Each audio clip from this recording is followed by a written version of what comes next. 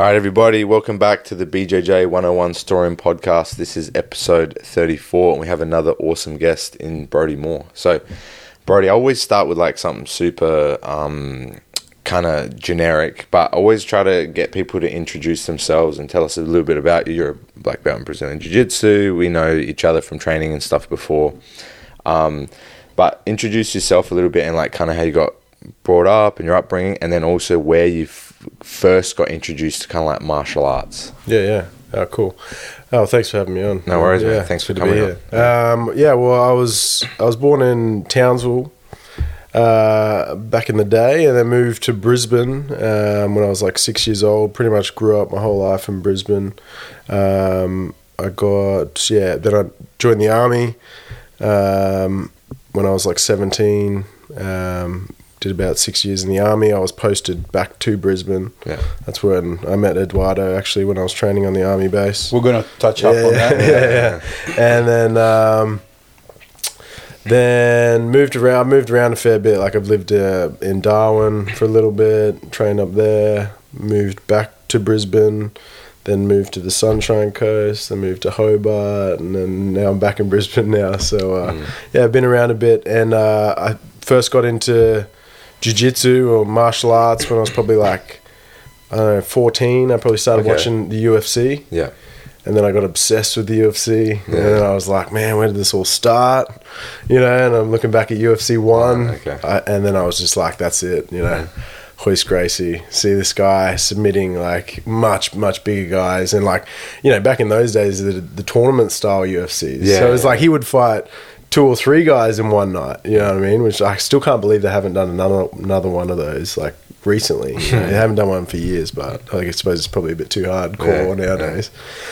But yeah, I saw this guy and I was just like, man, that's it. And I'm proud of myself that I actually initiated it. No one introduced it to me, and I was just like, told my dad, I was like, I want to try this out, and I found an academy in Toowong, like down the road from me, and started going down, and my dad just would drop me off. He didn't really pay much attention. He was just like, whatever. It's doing something. Yeah, man.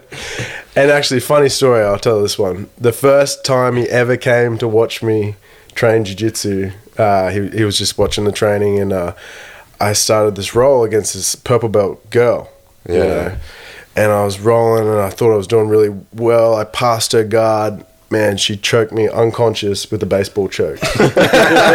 Unconscious, man. And this is the first time my dad's ever come to watch me, man. And he was just like, far out, this stuff works, man.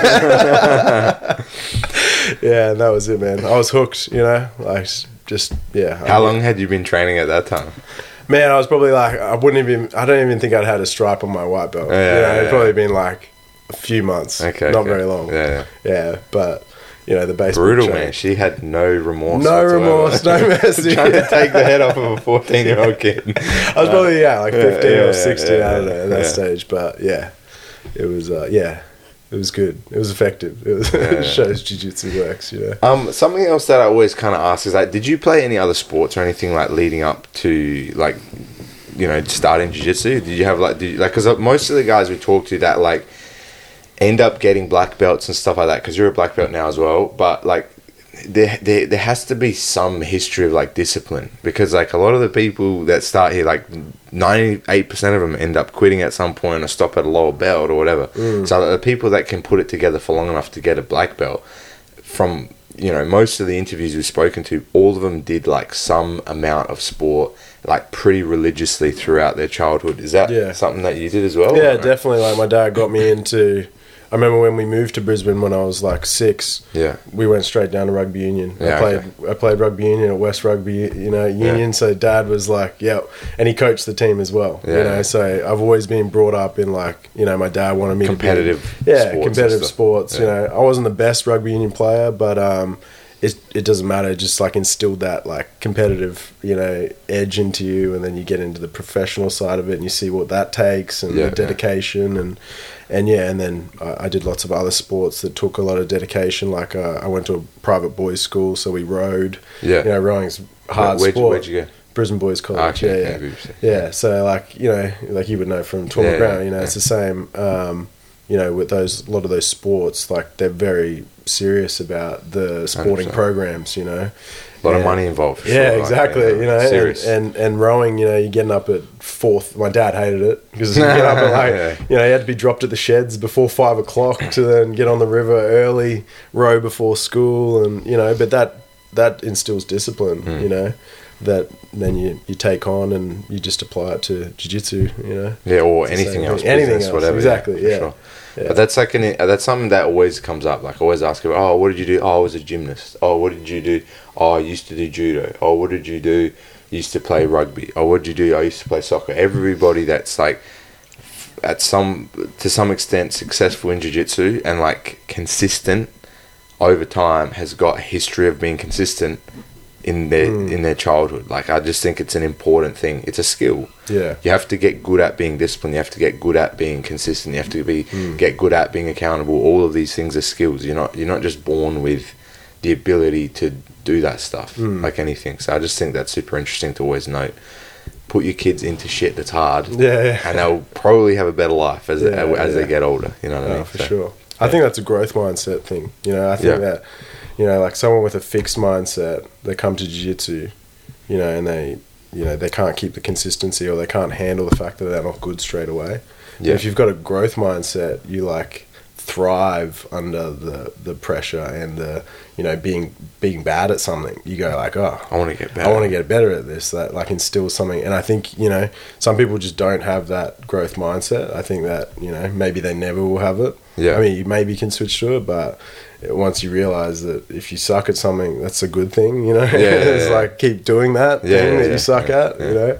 And eventually you won't suck at it anymore as much. You know exactly. what I mean? That's funny though. Like that's a kind of interesting conversation. It's like, are you born with that? Is that something you can change and develop into, or like do you have a point in time where you feel like that transition happened? Because I feel like it's almost like being conscious about jiu-jitsu even. Like at some point in time that happened for me. I don't know when that was, but it happened where you can actually understand jiu-jitsu to a deeper level where you're not just reacting emotionally to what's happening around you or in the roles or whatever. I can't tell you when that happened, but I think it has to occur for you to get to a deeper level of proficiency. You can't just be an animalistic, reactive individual forever. No, you've got to start to understand how this shit works to actually truly master things and get good at them. So, I don't know, I always ask the same thing, and you know, some people are like, man, if you knew the answer to that, you'd probably be a super rich person because you could get anybody to get good at stuff or like change in their life and stuff. But I just think that's a super interesting conversation. Like, what makes people have that growth mindset?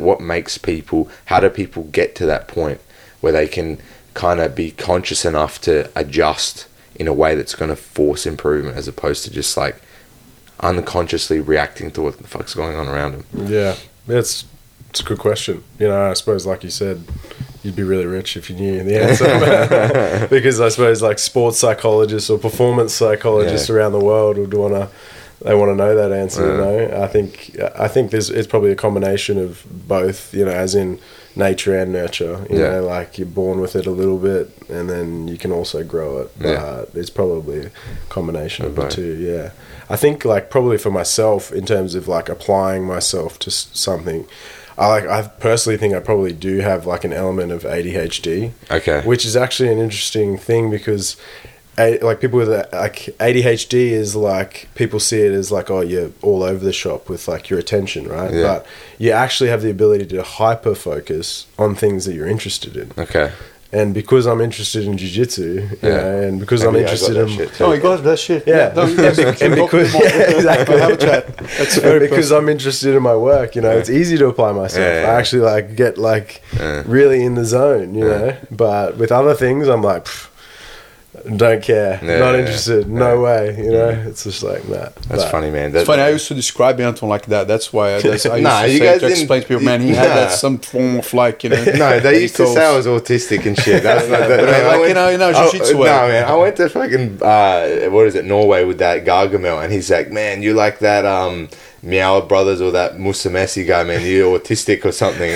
See, someone told the same. Man? Yeah, no, I think he's very autistic, man. What the fuck? But it's not in a, it's just the jiu-jitsu way, man. It's kind of different. It's just different. It's not normal, you know. Yeah. I always thought Anton's ability to remember techniques was just like.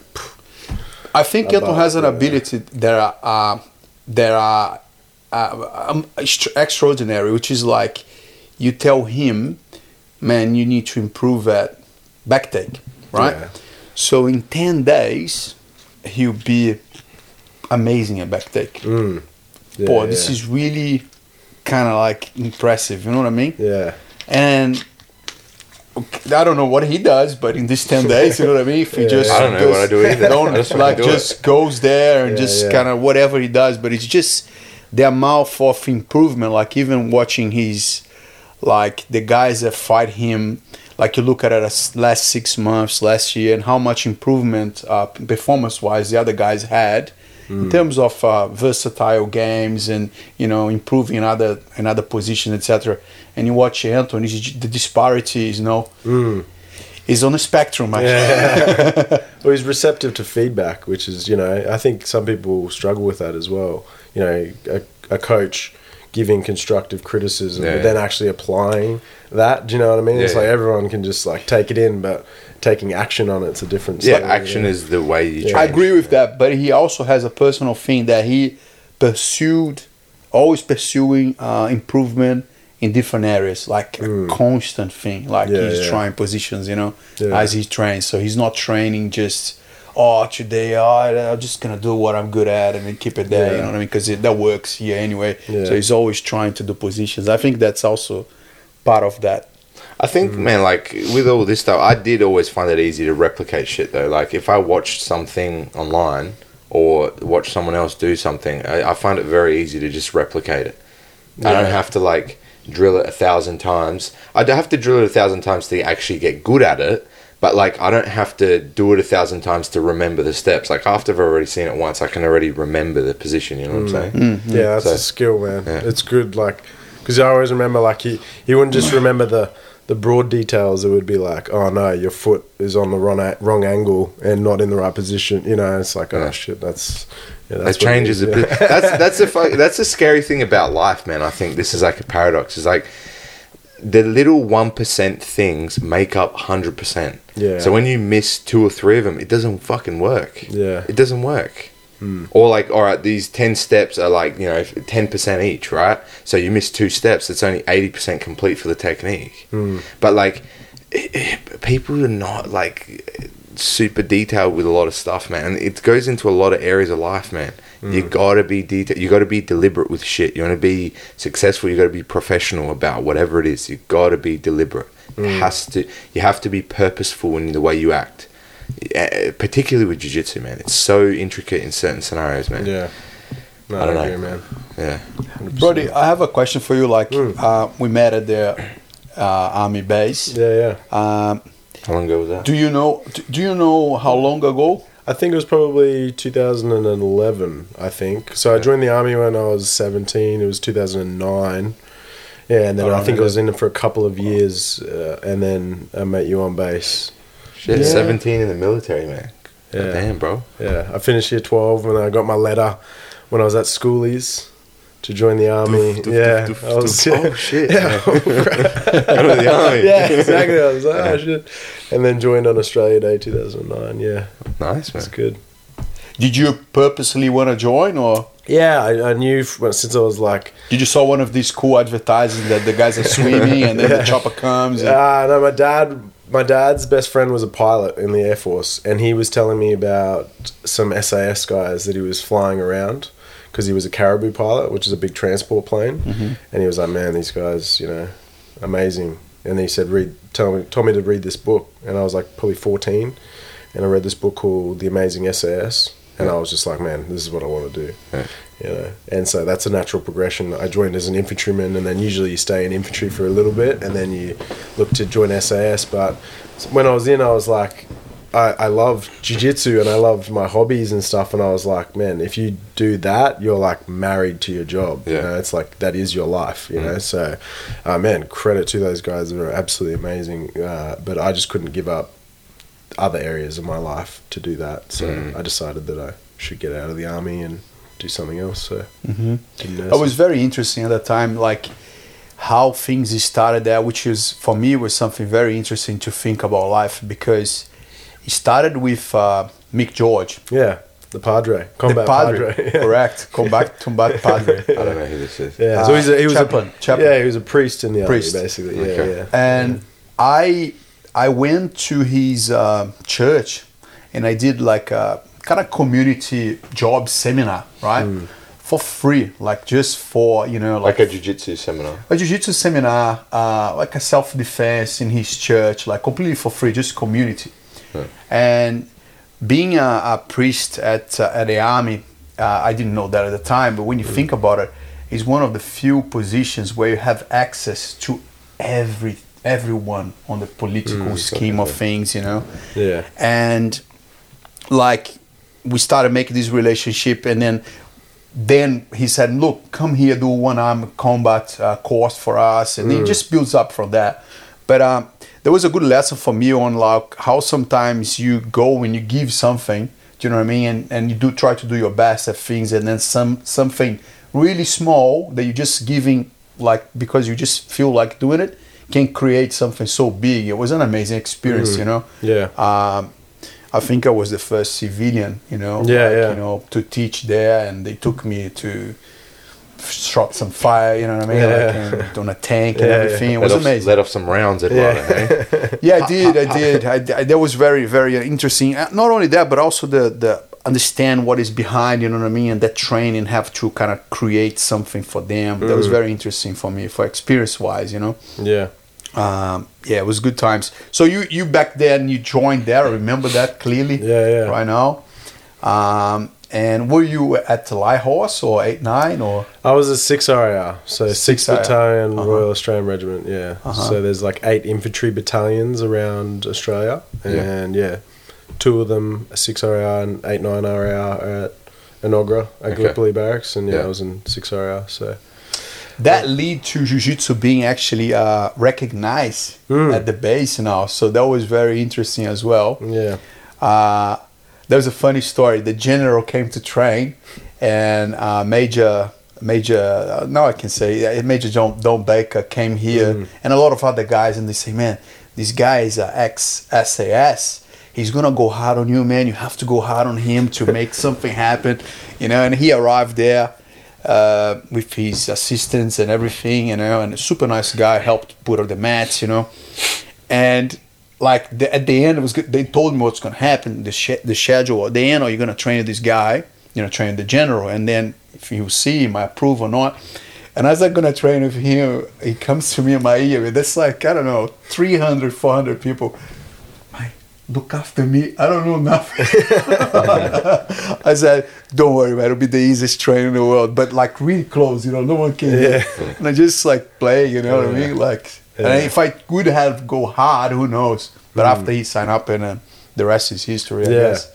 Yeah, you were right at the forefront of that, I suppose, that whole innovation, because jiu-jitsu had been around for a long time in special forces. So at 2 Commando in Sydney and in Western Australia at the SAS, they were doing jiu-jitsu for a long time, but it was always this a bit of red tape around getting it inside the regular army. Okay. And that's why it kind of took the leadership of this Padre, Mick George, you know, to then bring in, you know, Eduardo and some experts in jiu-jitsu to then be able to say to the, you know, the commanders, hey, look, this is a really good thing, and this is something that the regular army should be doing as well. You know, it's like they kind of, I think they were a bit afraid to have it in the regular army because they just saw it as, oh, these people are going to get injured training. They had problems with boxing. That's what they told me, with the injuries with boxing, which they have, Which honestly, to me is completely ridiculous. It's like these people are training to kill people. Yeah. Exactly. Do you know what I mean? It's like, but it's too aggressive. You know what I mean? It's like, so yeah, finally, you know, like, you know, some smarter heads prevailed, and they got it kind of the ball rolling, and now it's called like the Integrated Combat Club. But we were definitely the start of that whole movement in the army. And now, so it's nationally now, like involved. Yeah, I'm pretty certain. Yeah, they've set up. Yeah, towns will like every base will have its own kind of martial arts club now. So yeah, it's definitely got a lot better. They've changed the whole military self-defense to like a different unarmed combat program, which one of the guys from ex-soldiers from 2 Commando kind of led that mission to change that whole program. And it's much better now. It's obviously, it's not just incorporating jiu-jitsu, but incorporating striking with the equipment involved as well. You know, it's a different story if you're trying to do jiu-jitsu with a helmet on and body armor and all your weapons and webbing. You know, it's a lot different, so it's way more challenging, obviously. But what was super interesting at the time as well, and I never forgot, was that the major that was one of his company was training the whole time. He said to me what he wasn't he was expecting to build resilience, you know what I mean, people, the soldiers get fitter, etc., you know, and learn a skill. But what he was really amazed was how quick jiu-jitsu allows the new troopers to bond. Like what normally would take a year with jiu-jitsu, like after 5 weeks they already have this bond, you know. And that was very interesting for the guy as well. Yeah, and I think that's that's so true, Eduardo. Like I think that jiu-jitsu and the community in jiu-jitsu for me, like, is the closest thing to the army that I've had. You know, that brotherhood that you experience in the army and that camaraderie that you have, the jiu-jitsu community for me is like very not far away from that, because you look after each other's life. Yeah, exactly. Hand, exactly. You know, you could break that guy's arm if you put a bit more into that arm bar, or destroy their knee. You know what I mean? It's like you need to trust your partner to make you better, but also keep you safe as well. You know, it's like a very it's a weird shared intimacy that you don't really find in any other kind of situations. I think it's even more extreme though than like striking martial arts, because of how like interpersonal it is, like how physically connected you are to another person, and also how hard you can go. You know what I mean? Oh, you can go 100%. That's the thing. I've never understood how you could train, a striking sport. It never appealed to me because of exactly that. Like, I can never go 100% unless I'm in a fight. Do you know what I mean? It's like, and how often do they happen? It's like, you can't fight every night. Do you know what I mean? But that's just fall apart. Yeah, like jiu-jitsu, you come 3 times a day if you're really keen, you know what I mean? And train 100%. Like, you'll be sore at the end of the week, but, you can do it. Still achievable. It's achievable. If you can, you get an ice box. Yeah, exactly. Change your house arrangements. Lots of Nurofen. Taking Nurofen, anti-inflammatory. Exactly. Yeah, man. Some people, you know what I mean, they're completely falling apart and they're still training. We have these tape it up, go there again. Is it Bruce or? Not only him, but It's actually funny. I have a student like 65. He's like, man, I came 3 days in a row. I said, man, I'll see you next week. That's it, man.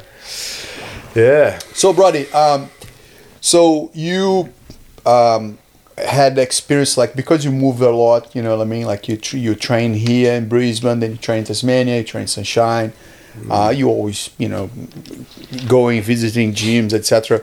So you had a lot of different experience with jiu-jitsu, I guess, and also states, etc.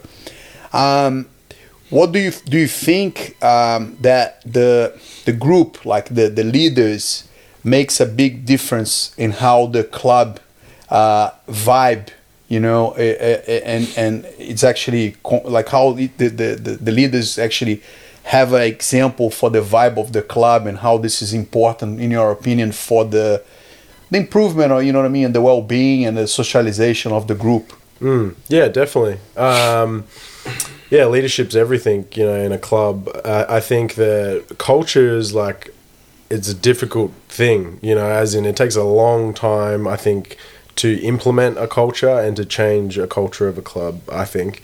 But I think, leaders play a huge part in that. I think I've been to lots of clubs where, you've got different vibes. You've got very serious competition, minded club, and then you've got a more relaxed, just like, let's just train. You've probably got a balance of that as well. I mean, each have pros and cons. Sure. But I think at the end of the day, as long as you're training, that's the biggest thing. It's like, because I suppose you do get so many different people in the club doing it for different reasons. You got competitors, you got people that just want to do it for, you know, for their mental health. You got people who want to do it for fitness, you know, and you got different people ages. Exactly, you know. So I think normally though, like people that are seriously competitive is like a small portion of the whole gym, regardless of the gym though. Yeah, it is. You know what I mean? Yeah, there's not 5%, maybe 10%. Because I think if you're super competitive, then you'll even change club to a just competitive gym. You know, I think that ends up happening. Guys like kind of, you know. They gravitate towards can lead to that. Can lead to that. I think that's very common because like they have mutual goals. That happens with everything. Like you know what I mean, people gravitate towards what you know to the things they want. It's just a matter of time. Yeah, for sure. Lead to that for sure. Yeah, for sure. Yeah, but I've been lucky training at lots of different gyms. I think in a way, you know, like life has taken me.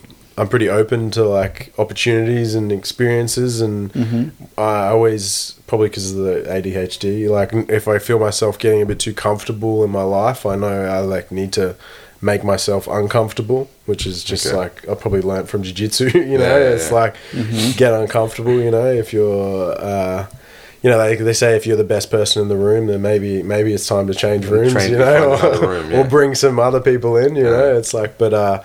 I've been lucky because you see the good, the bad, you know, of a gym, and the bad, you know, the good habits, the you know, the good cultures, the bad cultures, you know, and everything in between. So but I think that there is a culture that each club has a vision of the culture, etc. And some people like are willing to tell people that might not have nothing to do with the way we want to do things. Say, look, I don't think it's better for you to train here to keep that culture. You know, the culture is vital for the whole group. You know, and others that just go, oh yeah, no, it's okay, everything's fine, and then when you see it, it's not okay because it's too many different, you know, thoughts and too many different actions. You know what I mean? So I think that's important in leadership, like you're talking about. Like for you to cultivate whatever you're trying to cultivate, you have to have boundaries and standards. Otherwise, it's chaos. Yes, that's and what chaos I want to say. Generally doesn't lead to anything positive. You know what I mean? I think like aside from the culture thing, I think for the most part, the main instructor at gyms heavily dictates what the gym's like. Whether it's technically, like because I'm very analytical, I like to look at that type of stuff. If I will go to a gym in this part of Australia and I know the game of the guy that teaches the classes, the head instructor, that heavily impacts all the techniques and the style of jiu-jitsu that the people have in the gym. And when you roll with them, it's reflecting of that. For sure. If you go to this gym where the guy's really good in X guard or half guard, all the students are really good at that. If you go to this gym where the guy's really good on the top, heavy pressure passing, he's really good in the side control, all the students are good at that. You know what I mean? I think you 100% a product of your environment. You know, people always say like you're the sum of the 5 closest people around you and all that stuff. Are there exceptions to that? Yes, but for the most part, whatever your environment is what you're going to be like too. But it's good when the gym gets big enough that it has a lot of different styles in a good standard that can, you know, spread a little bit more. And I agree, but that's very hard to cultivate, man. Very hard to cultivate. Yeah, it's interesting. It's true though. Yeah. It's that I've experienced as well. You know, like I was training down at Lachlan's at the start of the year, and you know, all outside leg position. You know, guards. You know, they all play off the back. It's like pretty much every person you can like expect is going to be like a certain way. You know, and then you go to like Adelaide and train at M16. It's like very different. You know, it's more like inside leg position, Craig style. You know, and then Lachlan style. So yeah, it is that. And it's funny because if you throw a completely different style into that club, it often catches so many people off guard because they're just not used to it. You know, they're like, "Oh man, no one does that here." You know, thank you. That was awesome. You know, they appreciate visitors when that happens. You know, it's like, I think cross training is important if you know within reason. You know, with the balance. You know, so. But like I was in Melbourne on the weekend for the grading. And Baggy has a very distinctive style, you know what I mean? He's omoplata, you know. And then Mateo Bar going there gives a completely different. He's teaching there now as well, so gives a completely different thing that's very important for their students. Otherwise, they're just gonna do that, you know. What I mean? So that kind of influences are very important, you know. And you probably don't understand that until like maybe maybe blue belt, maybe purple belt, that how influenced you are by other people. You know what I mean? Like when you're a white belt, you don't know what you don't know. So like you're like a sponge. Yeah, you know what I mean? You'll just like, you'll pick up Peggy's style and you won't even realize that there is another style. Yeah, you know what I mean? You think this is it.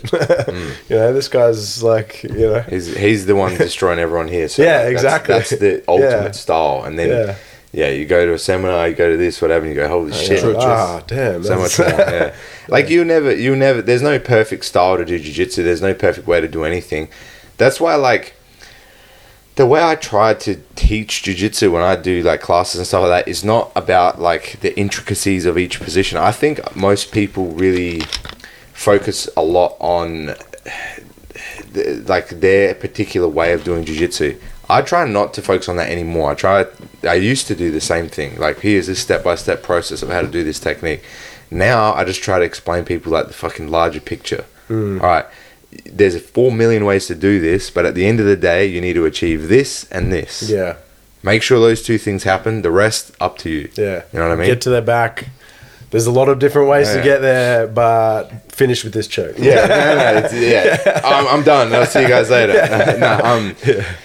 No, there's key markers for achieving things. Does that make sense? Yeah. Like, for example, I use this analogy all the time. It's like, you can use whatever diet you want. If you want to lose weight, you have to have a caloric deficit. You have to eat less in calories. Yeah. Than you need for the day, whatever. Then you use up or whatever. So you're using more calories than you eat. All right, you lose weight. That's the rule. The rest is up to you. If you want to do carnivore, you want to do blah, blah, blah, vegan, doesn't matter. Do whatever you want. Same with jiu-jitsu. You can actually break down those laws and those rules. Like, if you want to knock someone over, you got to achieve this, this, and this. If you want to keep your balance, you got to achieve this, this, and this. So I changed a little bit more to kind of like a conceptual explanation as opposed to step-by-step process of like grip here, knock the guy over. You know what I mean? I think that helps a lot. But it generally takes longer for people to understand deep ideas. And a lot of the time, they're... understanding at that point in time might not be deep enough for them to comprehend what you're explaining. Yeah. Does that make sense? Yeah, it's balance. And I also think it's really challenging because everyone learns differently. Yeah. You know what I that's mean? the biggest thing. How do you teach a room full of 30 people that, you know, you could split the class into like maybe, you know, 3 or 4 different type of learners, styles, you know? It's like, it's difficult. You have to try and hit all of them. Yeah. And I suppose that's the good thing about showing instruction, doing a positional training, rolling, you know, because people are going to learn in different ways. Some people will like that instruction. Some people, it's going to go in one ear, out the other, and they're going to learn from trial and error in rolling. Do you know what I mean? Like, learn the hard way. That's probably the way I learned, you know? It's like... I think at the end of it, though, like, experience is the best teacher for everybody. Like, you have to be able to fail and assess. But, like, even in the instruction portion, like, you got to try to hit different, like... again, teaching styles or whatever. Sometimes you got to click and number the movements. Sometimes you got to do it on them or get them to do it on you or whatever. Like, you're trying to do it in so many different ways. Sometimes they need to hear you walk through the position for them. Like, you go, all right, now grip the arm. Now do this. Now do that. Now do that for them, and then that will help them. Do you know the way? Sorry to interrupt you. Do you know the way that you learn best? I know the way I learn best. Do you know the way you learn best? I mean, I'd be guessing, but you know, I think like I probably do it once or twice, but then like I don't need to do it that many times, and I just need to like then try it live. Do you know what I mean? So is that what you mean? Like, it just means like, you know how you have like those 3 main learning styles. It's like visually, audibly, or kinesthetically, where you do it physically. Yeah, I say do it. Don't have to do it.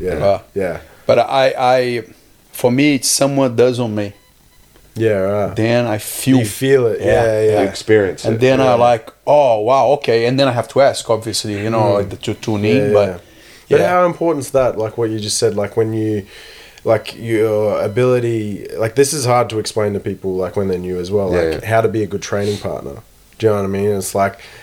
being able to describe to your partner, hey, that wasn't very tight, or you did something different that time. What did you do then? You know, like adjust or just to ask, to have the humility to also ask, what have you done? What about the consciousness to ask? How about that? Let's start with that part. How about you have the awareness to go, how am I going? Yeah, exactly. Some people don't have that. So like yeah, like I said before, everything's a skill. Being a training partner is a skill. Learning that technique is a skill. Being an instructor is a skill. So there's so many different layers of learning that you're going to get from doing jiu-jitsu. But one of them that's super important for everybody too is eventually learn how to be a good training partner. Like if you're doing kickboxing, learn how to hold the pads properly. Yeah. Otherwise, you're fucking useless. Because I say that to people, like when I instruct as well, like is like you can't be like a rag doll when you're doing a technique. But you can't resist. Also. So much. It's like finding that happy medium between, you know, where you have structure, but you're not actually like avoiding your opponent's techniques or application of movement. Yeah, you're not like a limp, you know, like a dead body. Yeah, that's so hard, you know. It's like, but there's a balance, to play with, but that's like hard. It takes a while to learn that, you know, and it's and saying to your partner, hey, like you're like providing that feedback. Yeah. I think people that are good communicators or comfortable, they like if you're like that as an instructor, sometimes you even forget to explain that to people, to newer people, that hey, you need to communicate to your training partner. Yeah. You know, if they're going too hard, going too light, if it's not right, the technique, and ask for that feedback between, you know, your partner. I get over that stuff. Sometimes I stop the class and say, hey, listen, guys, stop being a shit partner. Yeah. You have to remind people. Yeah, and because I think you got to step into other people's shoes as well. It's like, you know, maybe they're just not confident. Maybe they're training with, you know, a black belt or training with someone, they're just like, oh man, I can't. Sometimes they don't actually know what to do. Yeah, exactly. You know what I mean? They're just confused. They're like, oh, I'm just going to flop on the floor. Wait, whoa, this is unrealistic. Are you going to roll like that? Yeah. No. Well, then why are you doing it now? Yeah, exactly. Why are you not creating the structure you would naturally? But yeah, they don't know a lot of the time. Just something else that you mentioned before, though, about like, I don't know why this is coming into my mind, but like, you're talking about like, it's kind of about learning and teaching and stuff. When you were talking about individuals that, like, if you become the best guy in your space, you need to seek out other stuff. You know what I mean? You need to seek out other people. I've always had an issue with that for the most part, because I'm a lot heavier than a lot of the guys here. I do this full time. Not everybody else does this full time. Like, it's hard to have in like the highest level training all the time unless you're at a gym where all the other guys are doing the same thing. So it forces you to be like a little more creative. And I actually believe this has happened with most of the Australian dudes. Like, they're actually quite they're just quite creative and intuitive. Like they can just create scenarios where they can still get a higher level sparring situation with whatever they've got. Do you know what I'm saying? Because we don't have the long history that you do in Brazil or in the US, whatever, of guys that are of that high skill level, that are world champions, all that type of thing. So you just have to be a little bit more resourceful with the situation you got. And like, I think that there's actually guys that are high level that have done that before. Like, for example, they talk about that Verdun when he won like the ADCC, whatever year he won, he just trained with his students the whole time. He never trained. Roger Grace at the peak of his career was with a blue belt at his gym. Exactly. And like in England, yeah. And sometimes you just have to like adjust the style of training to make whatever you can. Like, for example, you know, I used to do that a lot, where I would get people to start in the best positions possible, and then, all right, go. All right, you're going to get really tired now. You're going to stay in the middle for 30 minutes, and you're going to do 3 minutes with all these guys so that you're super tired and whatever. So I think if you're creative, you can kind of create a difficult scenario as long as you kind of look for, you know, you're resourceful with how you do that. Yeah, and I think some people probably struggle with that creativity, you know what I mean? Because that is a thing, you know, it's like breakdown. Like, I know personally, like, I struggle with creativity in my training, you know. I prefer, probably because I've come from the army as well, it's like, just tell me what to do and I'll do it, you know what I mean? It's you know, it's like, you give me a gym program, I'll like stick to it 100%. You ask me to walk in the gym and come up with my own, it's like, difficult, it's difficult for me, you know, but that's just a weakness of mine, you know. But yeah, I agree, like, you can definitely, you know, make your training environment more challenging by being specific with a specific goal, or trying to, you know, make it harder, you know, for yourself. For sure. But I think there's also another benefit for what you're saying, is that I think you have more room to make it more developing into create techniques. Yeah, you know what I mean? Because it's not such a train that is so tough and inch by inch. Yeah, there's positive to positive and negative to everything. Like if you do like full on competition sparrings all the time, everyone always brings their best techniques because no one wants to lose, and that's the standard of the gym. Like we're all going 100%. You don't develop as so you much. continue to refine the techniques you already have as opposed to adding new shit all the time. The positive to having like much less skilled individuals around you is you can play around with shit and you can work on other areas. If you have the work ethics to do so. Yeah, of course. I would say that's kind of how like my development is reflected. Like there are good guys here. There's high level black belts that were competitive in all sorts of belt levels and stuff like that. But at a certain point in time, if you don't keep up that RPMs, you don't do the same level of work, you're just going to get left behind. That's what happens. So what happens with somebody that just consistently adds more and adds more and adds more? Like I'm able to do that in so many different areas because you're so much more sensitive and skilled than the general practitioner here, that you're just playing a game. Like you're playing a game as opposed to like competitive sparring. You know what I mean? Yeah. There's a time and a place for both, I think, you know. No, you definitely need the hard sparring. I'm not saying that you don't need that. I'm just saying they're good for different things. Like, yeah, for sure. I always talk about this with people like at the end of classes and stuff like that, and they're always like, oh, you know, well, how do I get better and stuff? Well, are you being purposeful with the training, man? Like, are you being purposeful? Like, how are you training? 90% of the time you're going full clip trying to kill your partner. Yeah. Well, that's not really good for learning. It's good for refining the shit you're already good at. Oh, it comes down to ego though. You know, like people don't want to try new techniques because they don't want to lose. Because they don't want to get tapped. It's like, and it's like, especially when you're a lower belt, you forget how much it means. Like if you just got your blue belt, for example,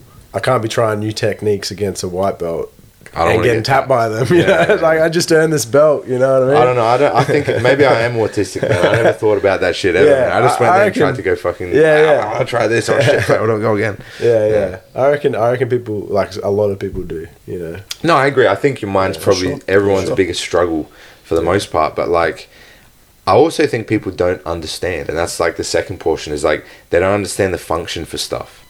Like. This is the same thing to do with the teaching that I'm talking about, like where I'm trying to get people to understand about the concepts. Like everything you do has function. The way you feel has function. The way I've been listening to a bunch of like psychological audio books about this and that and da and whatever, and like even the way you suppress society and stuff like that affects how people function. You know what I'm saying? Like if you teach people not to be aggressive, it also affects the opposite side. You know what I mean? It affects people's creativity. It affects the way people are kind of resourceful with new ideas and stuff like that. It's not only that you're not being aggressive anymore. There's two sides to each emotion, to each way of thinking, to each way of this. So, like, when you need to understand to be able to apply. Does that make sense? So once you understand better, you have better ability to apply and get what you want. You know what I mean? Yeah. If your goal is to improve technically, you got to train like this. You might not want to, but that's what you got to do. If you want to lose weight, you're going to have to eat like this or eat this way in terms of, you know, a caloric deficit. It might not feel good, you might be hungry, but that's what you have to do. There's function to shit, and there's function to jiu-jitsu. And I'm spend so much time doing jiu-jitsu, I'm starting to realize all of these functions, and you're starting to analyze everything so much that it becomes really clear, and you can systemize everything, and you go, it's completely binary. It's not this crazy spiritual thing about feeling. No, it's completely binary. If I'm you know, here in this position, I'm playing guard, all right, I've got, you know, 3 things that I can do. I can either sweep the guy and go on the top, I can submit the guy, or I can take his back. All right, but how do I make sure those 3 things happen? What do I need to see as a marker, as an indicator to make sure I can make those 3 things happen? All right, I want to go to the guy's back. How do I make it easy to go to the guy's back? I'm going to post his hands on the mat. Why does that help going to the back? Because when the guy's hands are posted on the mat, he can't use them to stop you from maneuvering around his body. It also creates like a structure that you can climb on because he's on all 4s. Oh shit, that's the way to go to the back. You got to force someone's hands on the mat consistently, and if you do that, you go to the back. Are there exceptions to that? Of course. There's exceptions to everything. But 80% of the time, 85% of the time, 90% of the time, if you can keep someone's hands on the floor, it's a clear path to the back. Oh, shit. Yeah. Now, when you go to take the back, the guy keeps taking his hands off the floor. Oh, what does that lead to? Let's try it. You try a submission. You go, oh, shit, submissions work when the guy's limbs are off the floor. Why? Because you can force the limb into the posture you need to actually cause damage on it. You don't want the guy to lean on the limb you're attacking. Holy shit. What about sweeps? And then it goes on for whatever. Yeah. But like, the deeper you understand anything, the more you can get what you want out of it. Yeah. I just don't think people a lot of the time are conscious enough or spend enough time trying to understand anything to get what they want. Do you know what I mean? Yeah. This is what jiu-jitsu's taught me. Yeah. No, I think, well, 100%. I mean, with jiu-jitsu, I mean, the journey is so long to just black belt, and then when you achieve black belt, you're like, oh man, this is like scratching the surface, and then you're like, man, this is like, it's such a never ending. Do you know what I mean? Sure, but I think that's, partly that is because people have so much going on in their lives as well. They probably, a lot of people do understand that, but they're like juggling, work. It's like you do this full time. That's amazing. That's awesome. And a lot of people probably wish they could. But then I don't know if they actually know what it entails. Do you know what I mean? No, for sure. But I think, I think jiu-jitsu. Obviously, I think if you do it long enough, obviously, I remember if you get to purple belt, there's probably a very good chance that you're never going to stop because you'll reach black belt. Like, I'd love to see those statistics, which, how many people get to blue belt and quit compared to how many people make it to purple belt that actually keep going. I think the majority, it's very, very common for that to continue. But people, I understand that. Like, I understand life gets in the way of all that stuff, and it's specifically to do with jiu-jitsu. But I'm just talking about that mindset in general, and it might be that growth mindset thing that you're talking about. But to really get good at things, you gotta truly understand it. I believe that people understand better perspectives and deepen the understanding of life in general through physical pursuits because it's tangible, because you can feel that shit.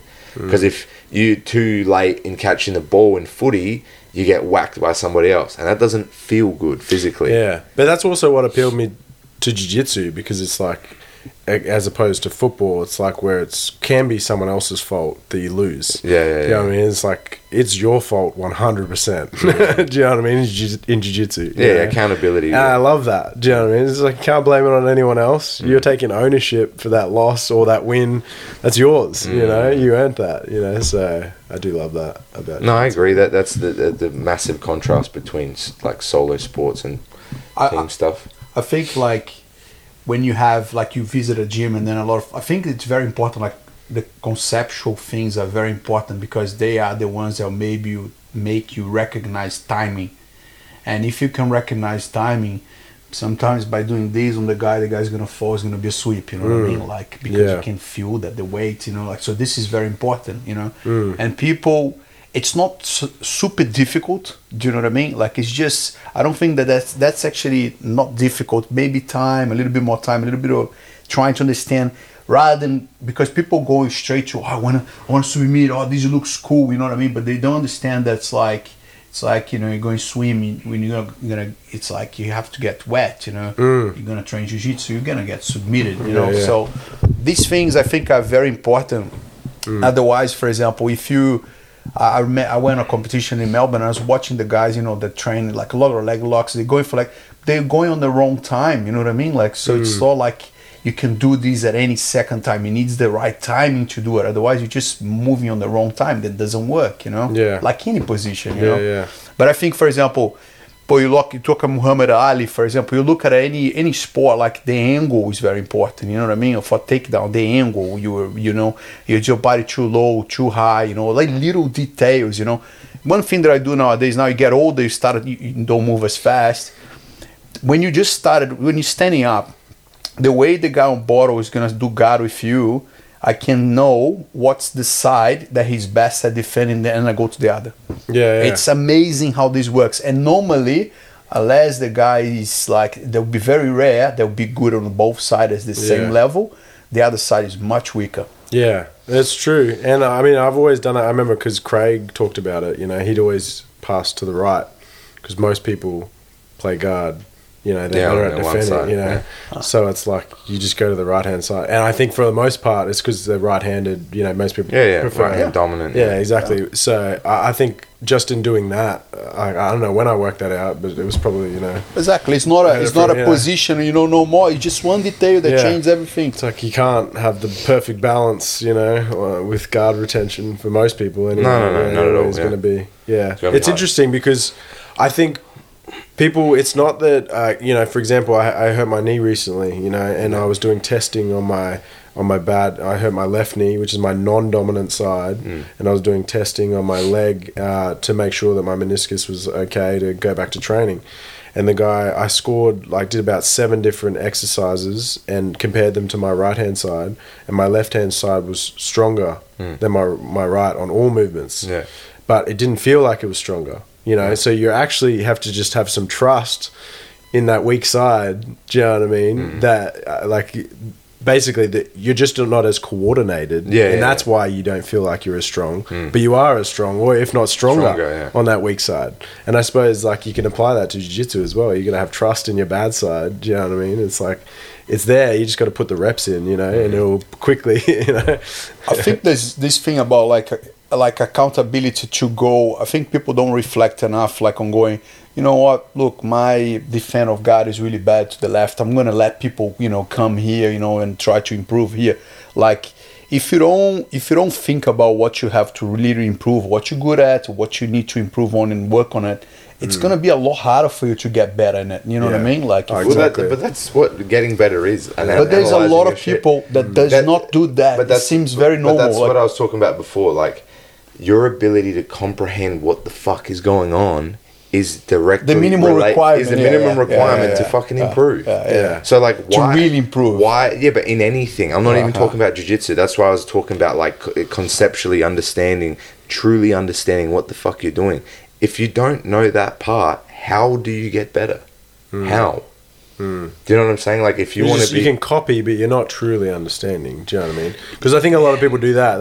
They go, oh, you watch the coach does this move, you just do that. But it's like, well, why are you doing that? Yeah, you know what I mean? but even with the copying, when it fails, they go, oh, the guy was too good. Oh, my leg's sore. Oh, blah, blah, blah, blah, blah. Just come up with some bullshit reason. No, figure out how to make it fucking work. It's not that, this is such a common situation.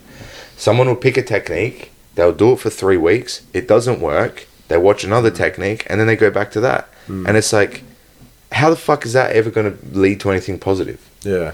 How? Yeah. I always found with myself, the time that I think I started to progress the most rapidly was when I came to training with intention. Do you know what I mean? 100%. So 100%. Coming with intention. You've got to be purposeful. Yeah, so it's being purposeful when you come to training, because obviously you've got to trust that your coach is guiding you on this journey, but no one knows the journey better than you do. Yeah. Do you know what I mean? You know what your strengths and weaknesses are better than anyone. Correct. Do you know what I mean? You can watch, a coach can watch and analyze you and go, oh, hey man, you need to work on this. Yeah, you need to work on this. You need to work on this. But deep down, you know that probably anyway. Do you know what I mean? It's you just haven't really maybe admitted it to yourself and then purposefully started working on that. Dude, I talked about this last episode with Martin. It's everybody knows what to do to lose weight. Everybody knows what to do to make more money. Everybody knows what to do to fucking get better at whatever. They're just not willing to fucking do it. And have you're absolutely right. And have a purpose when they a lot of people come to train. Park the car. Hey, going. They like running, little run. Talk to everyone, but they don't have nothing to do that day that they want to try on or two moves that they're in their head. They went and thought have a look at the final details, ask a guy, arrive early. They have nothing like that. That intrigues me. You know what I mean? Because that's such a small thing that will make a huge, like you're saying. I completely agree with you on that. I remember when I was a blue belt, man. I remember as a blue belt going, all right, I'm gonna fucking get good at straight foot locks. I'm gonna get good at doing a straight foot lock for fucking 4 months or whatever. I was just footlocking everyone with straight foot lock. Get here, do this. Get here, do this. Get here, do this. And I would fail, of course, but you're just attempting the technique and trying and figuring it out. And how do you stop the guy from blocking it? How to do this? How to do that? And it might be easier because you're a little bit bigger or this and that, and you're going to have success more because you train with some guys smaller than you, so it's easier. But at the end of the day, it's still the same formula. Stick to this shit. figure it out. And guess what? It's not going to be comfortable because you're not good at it. That's why you're doing it in the first place. Remember? Exactly. You have to remember that, to be nice to yourself. But it's hard. You're not going to look great at first. Exactly. But even though you know that, you still have the struggle you have to push through. It's like that, just conquering that inner bitch every day. Or every time that voice starts to creep up, it's like, nah, man. Like, just do it anyway. Just do it. Well, Martin talked about, like, Martin competed at the Queensland State Championship as well. And he talked about that. He said, like, man, I woke up on Sunday and it was the no-gi day, and I was like, man, I already competed on Saturday. Looking for an excuse. I'm like, oh, man, like, it doesn't matter if I don't go, I don't know, whatever. And then he's like, nah, fuck it, I got to go, man. I got to go then, I got to do it. And then he went there and he felt like, you know, he might not have done as well as he wanted, but he still went there and did that, and that's a victory already. Yeah, exactly. That's already the victory, dude. That forces you to improve. That shit right there, that's that. And he said that was the first time they actually feel like relaxed, you know what I mean? And like cool about it, not like so nervous. I think that's in competition, you have to have that like acceptance, you know. It's like even before the fight, it's like knowing that I could lose, it's going to be hard, but accepting it, you know, and just be like, who cares? I'm going to be nervous, I'm going to fucking get stressed, I'm going to do this and that, but I'm going to go there anyway because this is going to help me get better. It's going to help me do this. It's going to help me get whatever I want. But like, this is the same thing that I think people need to do with just like understanding something, self-analysis. Just look at yourself a little bit, look into the thing you want to be good at. Man, I've done this before in a class, stop the whole class. Hey, everybody, who here wants to improve? Every fucking person puts their hand up. Nobody's like, no, I don't want to improve. They want to improve. That's why they're there. So what do you got to do about that? Like, what do you have to do? Can you commit to this shit for 4 weeks? Can you do this shit? Yeah, I can. Again, the action process and what people tell themselves are very different. Yeah. I think that's why just in life in general, it's like some people are successful and some people aren't. I think if you have that ability in you to like be like everyone's got an idea in business, for example, you know, there's a million ideas, but like actually taking action on those ideas, like that's the difference. All the most successful people I know, you know, they dropped out of school quite early or struggled in school, or you know, but they took action on ideas, you know, and they just did it, you know, and that's it, man. That's the same with jiu-jitsu. It's like 100%. Got to take action, you know, ideas. Action first. I said this in fucking half of the other episodes. Like, action first, dude. Action first. You change through action. You don't change through like manifesting. You don't change through meditating on it. You don't change through changing the way you think and believe. The way you change the way you think and believe is by putting yourself in shit that's different. Yeah. Starting the jiu-jitsu class. One thing that I really started applying to my life is like which resonates with that is like that perfectionism is the enemy of progress. Okay. You know, a lot of people don't take action because they're like, oh, it's not they're waiting for the perfect. It's not ready. You know, it doesn't feel right. The plan's not quite right. I have to work out first before I join the jiu-jitsu. Exactly. And this is like they'll find that excuse in their head because it's like, oh no, I can't try this technique. It's not the right time, or you know, it's like, they'll find an excuse because of that. It's like it doesn't have to be perfect. Just pull do the fucking trigger. Just do it. Yeah. Do you know what I mean? It's like take action. You know. So that's hard to do, though. You know what I mean? That's the problem. People are fearful. I always talk about this stuff too. Like, for the most part, I believe everyone's progression or everyone's ability to do new things is tied to survival. When things feel uncomfortable, you don't want to do it naturally, but you got to resist that natural urge to not do shit because it's scary or uncomfortable. I know that it's scary and uncomfortable, but growth happens in that space, man. To get better at shit happens in that space. You're not supposed to be comfortable all the time. You're supposed to feel uncomfortable, and then you get to a point of comfort, and then you're supposed to feel uncomfortable again, and then you get back to a point of comfort when you improve or change a situation or whatever. That's the process of life. You can't be one thing. You gotta oscillate, change, and peak and trough. That's life. 100%. And you have to, the other thing as well, like, and when you're actually doing well and start doing well, a lot of people have that mistake too. They start doing okay, you know what I mean? They have some recognition. They go, oh, cool. Now I don't need to do that anymore, you know what I mean? Which is the opposite. You have to then sit down, reevaluate, what can we do here to even get to the next level? You know what I mean? Like, there is no... Instead of limit, this is it. Okay, people said now I train great, or this say the academy now looks good. Now, what else? What's the need here? What's something that people are needing that they're talking about? you know, and then you try to make that happen as well. I think that if you take that to your life, you know what I mean? Like, I wanted to stop learning just when I die, you know what I mean? I'm really into learning more things about everything, you know what I mean? Like, the things that interest me, obviously, but I try to get as much knowledge as possible, because it gets better for you to explain people as well. You know what I mean? It opens your mind to understand there's different things, you know, acceptance, you know what I mean? And you get better. You just get better. Yeah. Well, I think it's like jiu-jitsu, like you relate it to black belt. It's like the more you know, the more you realize you don't know. You know, it's like 100%. That is like, you know, that's why it's never ending. You know what I mean? It's like, that's why jiu-jitsu is such a humble experience. Some days I wake up, I literally go, man, I don't know nothing. Jesus Christ, all these legs and blah blah blah and this and that. I can improve on these as well, or something, you know. On the topic of all this like philosophical stuff, like what's the biggest impact that you, or the biggest realization that you've come to, or someone's taught you from jiu-jitsu?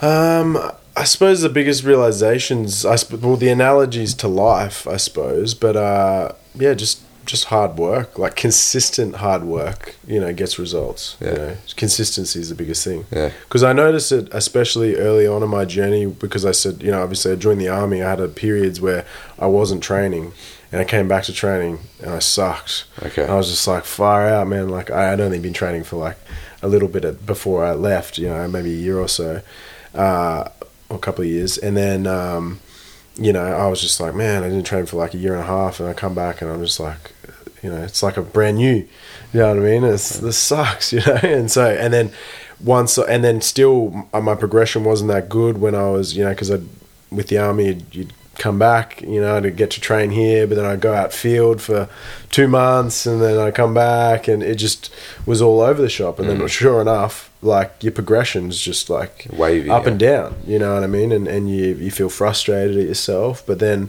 once I left the army, and then I could actually train, you know, 5 days a week, every day, you know, every week, it was just like, man, the progression was rapid, skyrocket. And then you apply that to other areas of your life. You know, it's like Rome wasn't built in a day. Don't do it at all. It's not going to all happen at once, but just slowly chip away at it and be patient. Do you know what I mean? It's just trust the process.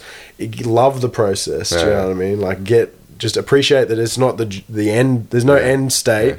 It's the process that, you know, is everything. Because that's the now. You know what I mean? So it's, I'd say probably that. You know, just consistency and hard work. You know, I mean, that's jiu-jitsu. It just takes so long, you know, to even get semi-proficient out, and then even then you're like, man, I still suck. I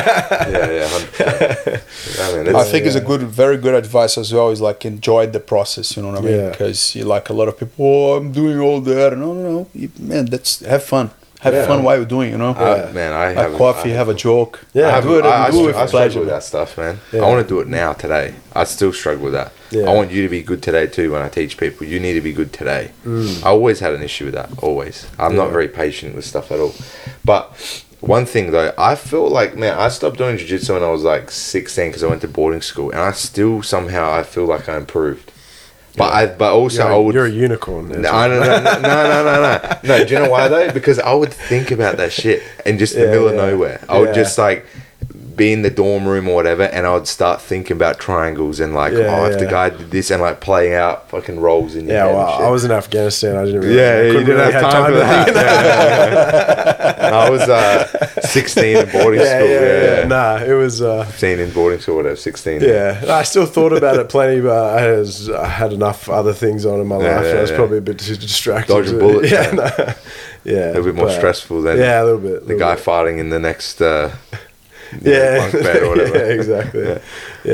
No, but man, there's so many lessons in jiu-jitsu, obviously. You know, it's like, I'd say that would probably be the biggest one. But I think probably one of the biggest benefits I've got from jiu-jitsu, really, that maybe people don't think about first when they think about like the benefits of jiu-jitsu is the network of people. Okay, do you know what I mean? Yeah. Like for me, it's amazing. Yeah, you know, like it's crazy. it's crazy how big the network is. You know, like I said, I think there's maybe just an extra level of camaraderie between people in a club that just makes people very willing to help and share with people that maybe, I swear, I mean, obviously I've only been involved in a couple of other clubs, sporting clubs in my life, but it's not the same. No, you know it's what I not. mean? It's not.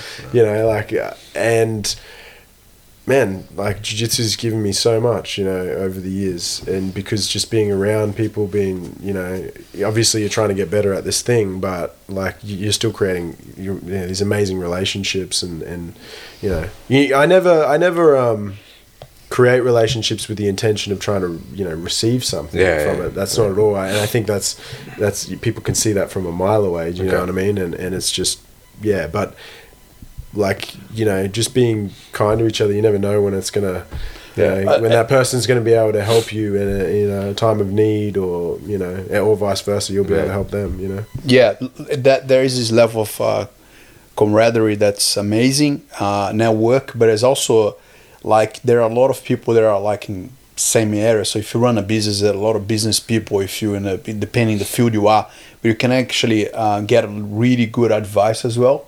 Sometimes, you know what I mean. Like you get these people that are like have do something similar to you or already done and very successful, and you can ask them and they'll be willing. You know what I mean, like to talk to you about it, which I found very interesting too. Yeah, there's like a deeper level of genuine care or whatever than you would find in other sporting clubs or groups or whatever. You know, the intimacy that you guys talked about before, where you're actually physically in a situation where the person has to trust you so deeply for you not to hurt them or whatever. You're so vulnerable with another human being that it's a deeper level of intimacy that you find in any other scenario. Yeah, true. Which is interesting, man. That's like you were talking about with the military stuff, where the people bond so quickly. That's why people are willing to step out of their way to help and shit. You know what I mean? That you probably wouldn't find in a lot of other scenarios, because it's just not the same experience. People bond through experience, not through chatting, through experience. Beating the shit out of each other is an experience. Yeah, but then also beating the shit out of each other and going like, man, thank you for not actually like ending me then. And then when you say thanks for that, he's like, man, you need to do this and twist your body like this, and then you can pull your elbow or whatever. Like they'll even willingly help you defend that scenario if you ask them. You know what I'm saying?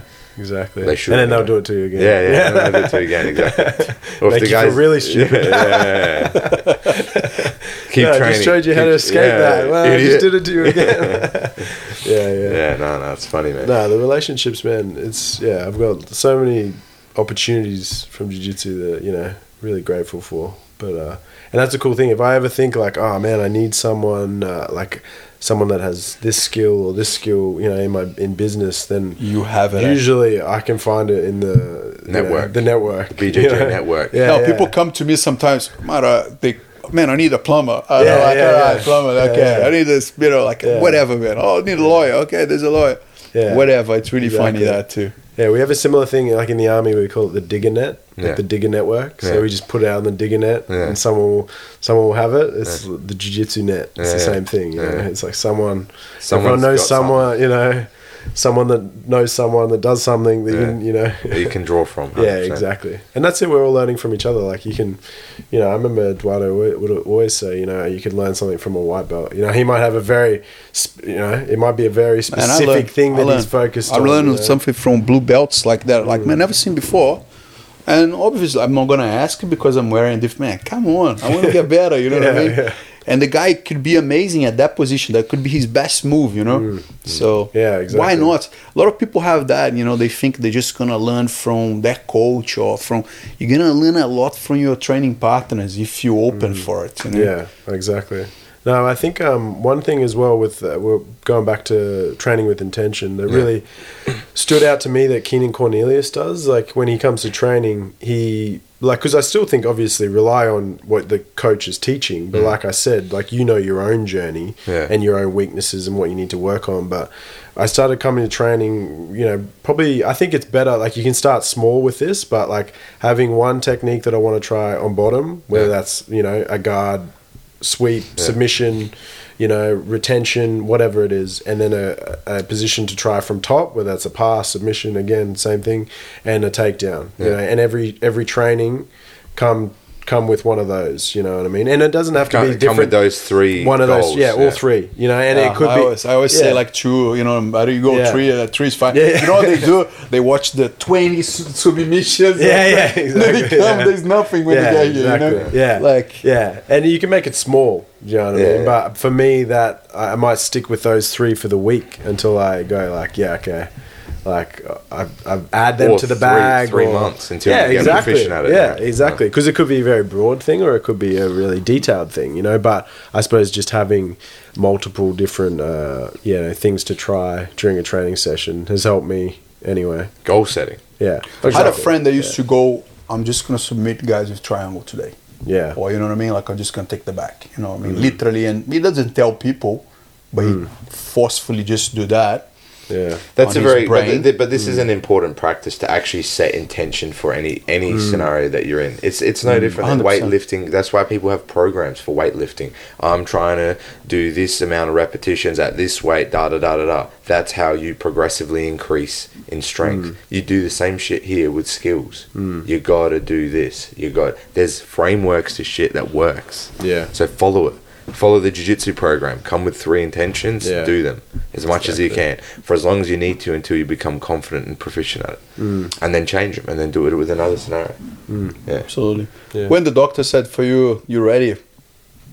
Jiu-jitsu, I've done about 2 sessions back, but I probably should have got surgery, like the type of tear that I have, but it just wasn't the right time in my life, with a new job. But because I have a medial horizontal flap tear. Flap tears are like buck and handle. Well, they usually say to shave off the flap because I have the same. I have the same.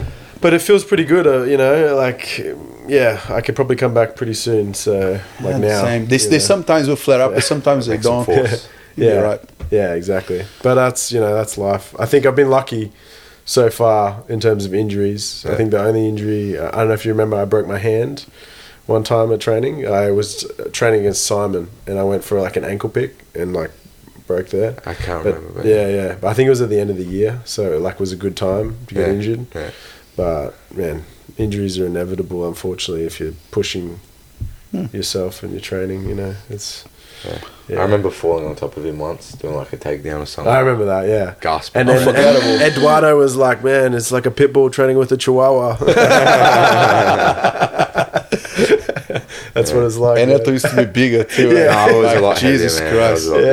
That was a good throw. Nissan Patrol or something. Yeah. Because he just gets G'd up a bit, you match the level, and then it's man, you're going to pay. That's the thing. Yeah. Sometimes. I don't do that as much anymore now because then I wasn't as skillful, so I wasn't as controlled with stuff, you know what I'm saying? I'll just impose explosion. Which is something that I'm quite good at. I'm pretty explosive for my size. So, I don't know, I don't do that as much anymore, but it's in there somewhere. Yeah, it's somewhere. It's somewhere there hiding.